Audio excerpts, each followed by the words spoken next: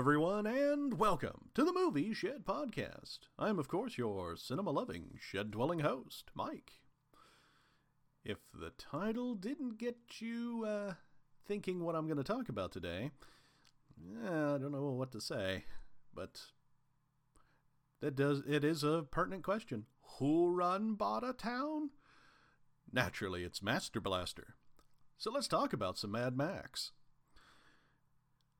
You know, Mad Max is one of those really interesting film series that I really do like a lot. Australian-based, dystopian future that the dystopian future gets worse and worse with each and every film. It's really funny because when the very first Mad Max came out, The Road Warrior came out, it was a slightly worse version of a modern day. You know, there were still towns and peoples and police forces and so on and so forth. It was just a little worse. Then we get to the next one. And that one is even worse. Now you have people who are fleeing various places. There's the gasoline is really just the only valuable resource around, and everyone's willing to fight over it. Then you get to Thunderdome, and everything has completely collapsed into this post-apocalyptic shithole, all represented by Bartertown, and it's just, and we could never get beyond Thunderdome. There's an old joke. And then we get Fury Road, which is kind of a real culmination of just how bleak the world of Mad Max has become. A fascinating film series. It really is. But what makes it so interesting? I mean, we've had post-apocalyptic and dystopian films before. Some have tried, in their own ways, to kind of recreate, at the very least, the look and feel of the Mad Max films. I can think of one off the top of my head called The Book of Eli, which was silly, to say the least. I did not much care for it. I know, there were some people I've talked with that they thought, you know, hey, no, it was okay. No, the twist at the end was stupid. It really was. And it was, but that, we're not talking about The Book of Eli, we're talking about Mad Max, and really kind of the genre of film that it didn't so much spawn. I mean, the post-apocalyptic thing had been around for ages. It was a re-examination of the entire idea of the post-apocalyptic film, the setting and stories that can take place therein. And it really had a bit of a revival in other forms of media. Let's look at, like, say, video games. Look at the Fallout series. Very much a post-apocalyptic, dystopian future. And it's quite popular. And I can't say that this is all thanks to Mad Max. Clearly not. I mean, when The Road Warrior first came out, quite honestly, it was just one of many films that had a post-apocalyptic thing. It was kind of the thinking of the time. You know, what was the biggest fear or expectation that people had on the future? And at the time, you know, the future was bleak. You know, resources are running out, there's going to be conflict and civilization will collapse and so on and so forth. And it was just one of a handful of films that had come out at about the same time that was kind of exploring that as a topic. But what I think set Mad Max apart was because it's Australian. Australians have a very interesting culture that's actually pretty analogous to American culture. Both cultures have a love of the muscle car. We just do. This is something that, by and large, Europe and Britain in particular simply doesn't have. There's something about muscle cars that kind of baffles and sometimes offends the European sensibility. And yet to Americans and Australians, the muscle car is the ultimate pinnacle of driving and having this immense amount of power under the hood. And it really shines through with the fact that in the first Mad Max film is his Interceptor. His tricked out, incredibly powerful Ford Interceptor. And it's just an incredible piece of machinery. And it carries on. True that they introduce a whole bunch of interesting vehicles and things, but if we look at the culmination of the entire Mad Max film series, we look at Fury Road, the last Mad Max film, a film which is amazing. Is it the greatest film of all time? No, of course not. But it is really, really good. It featured all sorts of vehicles. Hell, they had for, Immortan Joe's group, the Cult of the V8. Something that would definitely resonate with both Australian and American audiences, because we have a kind of de facto cult of the V8 in both countries, and we've had for decades. This love affair of incredible hard power under the hood. We can definitely see that, and we can really resonate. The reason that I think that Mad Max kind of stands out really is just because of those cultural touchstones. It's touching on something very primal in the culture. Now, is everyone in Australia, or the US for that matter, huge petrol heads? No, not everyone is. But there is a substantial number that, even if they're not really into cars, they can look at a big muscle car, whatever it happens to be, and hear that thing rev up and go, oh yeah, that sounds mean. There's a bit of an appreciation there. A lot more than, say in Europe. I think that's where Mad Max really hits a sweet spot, where other post-apocalyptic films, they were more focused on just the fact that the whole thing is bleak, that the whole thing is desolate. And while Mad Max has the bleak and the desolate, it has this one thing, this little touchstone, that just speaks to a large number of people. And it just hits it just right, and every time. And it's a phenomenon. If you can point to someone who's watched any of the Mad Max films, Fury Road included, and look at that and go, I'm not so sure, whatever, it's kind of run-of-the-mill.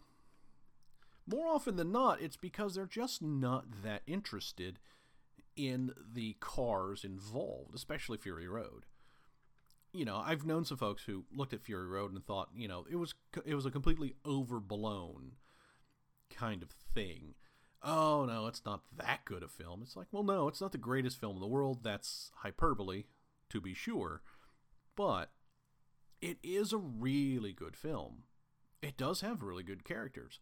But what it set it all apart was this incredible gritty action with all of these interesting and cool vehicles that really got people interested in and glued to the screen. And if you pointed out to the folks who really didn't like it, it was because they weren't all that interested. To them, the vehicles were just kind of there. They didn't have a real interest in that sort of thing. And I think that's what made Mad Max and all the films of Mad Max really stand out from a lot of the post-apocalyptic films that had come out before, during, and after each of the films. And why Mad Max is remembered quite fondly, and the others have kind of faded away. And it's because they were able to find something that finally touched on a cultural touchstone that really spoke to people. And it's not something, it's not a fad. The love of cars is not a fad that, showed up, was big for a little bit and disappeared. The love of cars has been around for ages and ages.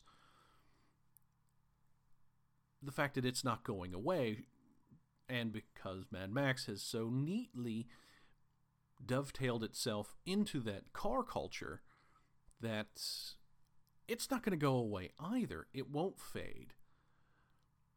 Sure, its fan bases may shrink a bit, but honestly, as soon as you bring it up, it's like, oh yeah, right. And then you start talking about the vehicles. That Ford Interceptor, and how about that vehicle? And you remember that film? It had this, and so on and so forth. And it's really quite interesting to see how it was able to do that. I think it was quite a brilliant idea. Honestly, though, because it's an Australian film, I don't think it was a conscious effort to do that. It was just they loved cars, and it was, they had access to a lot of cheap cars, and they wanted action, and they thought, oh man, it would be really great if we had this really big muscle car for Max, and just he was running, screaming down this highway, and yeah, that would be great. It was a movie of car guys making a movie, a post-apocalyptic movie with other car guys in mind. It really is fascinating. So, who runs Bartertown? Well, in this case, it's the guys in the car culture. They, honestly, if you have someone who's a big car nut, a big petrol head in your life, and they've watched Fury Road, ask him a very simple question. Be like, hey, that Fury Road movie, can you tell me about any of the vehicles in that film? The fact that they will pinpoint a couple of very particular vehicles that they really, really enjoyed and will talk about incessantly. That should be a big proof of concept right there. That it's like, oh yeah, they'll be able to pinpoint accuracy, tell you about the various vehicles, from Bullet Farmer to the People Eater, Morton Joe himself, Mad Max Furiosa. It doesn't really matter. They will tell you. It's just incredible.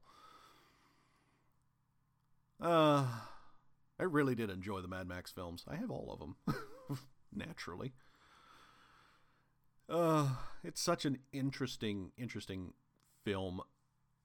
Its setting is, to believe it or not, its setting is pretty run-of-the-mill. It's just a fairly typical, post-apocalyptic wasteland.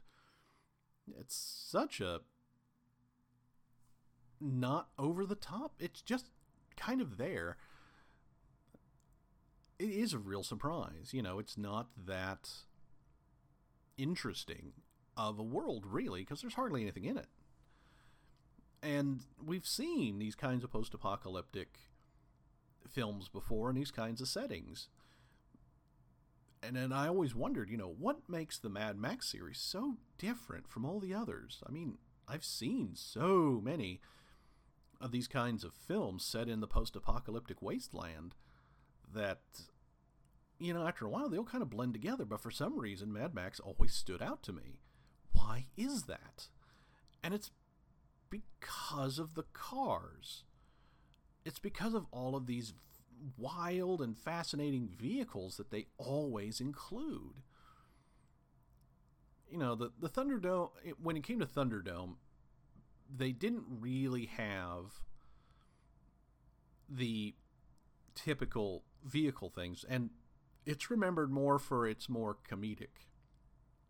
And some people really loved Thunderdome for its more comedic take on things, and others really didn't like it because it didn't have the kinds of vehicles that they wanted to see. And then you had Fury Road, which brought all of those wild and fascinating vehicles back and put him forefront. and then it was like the greatest film ever.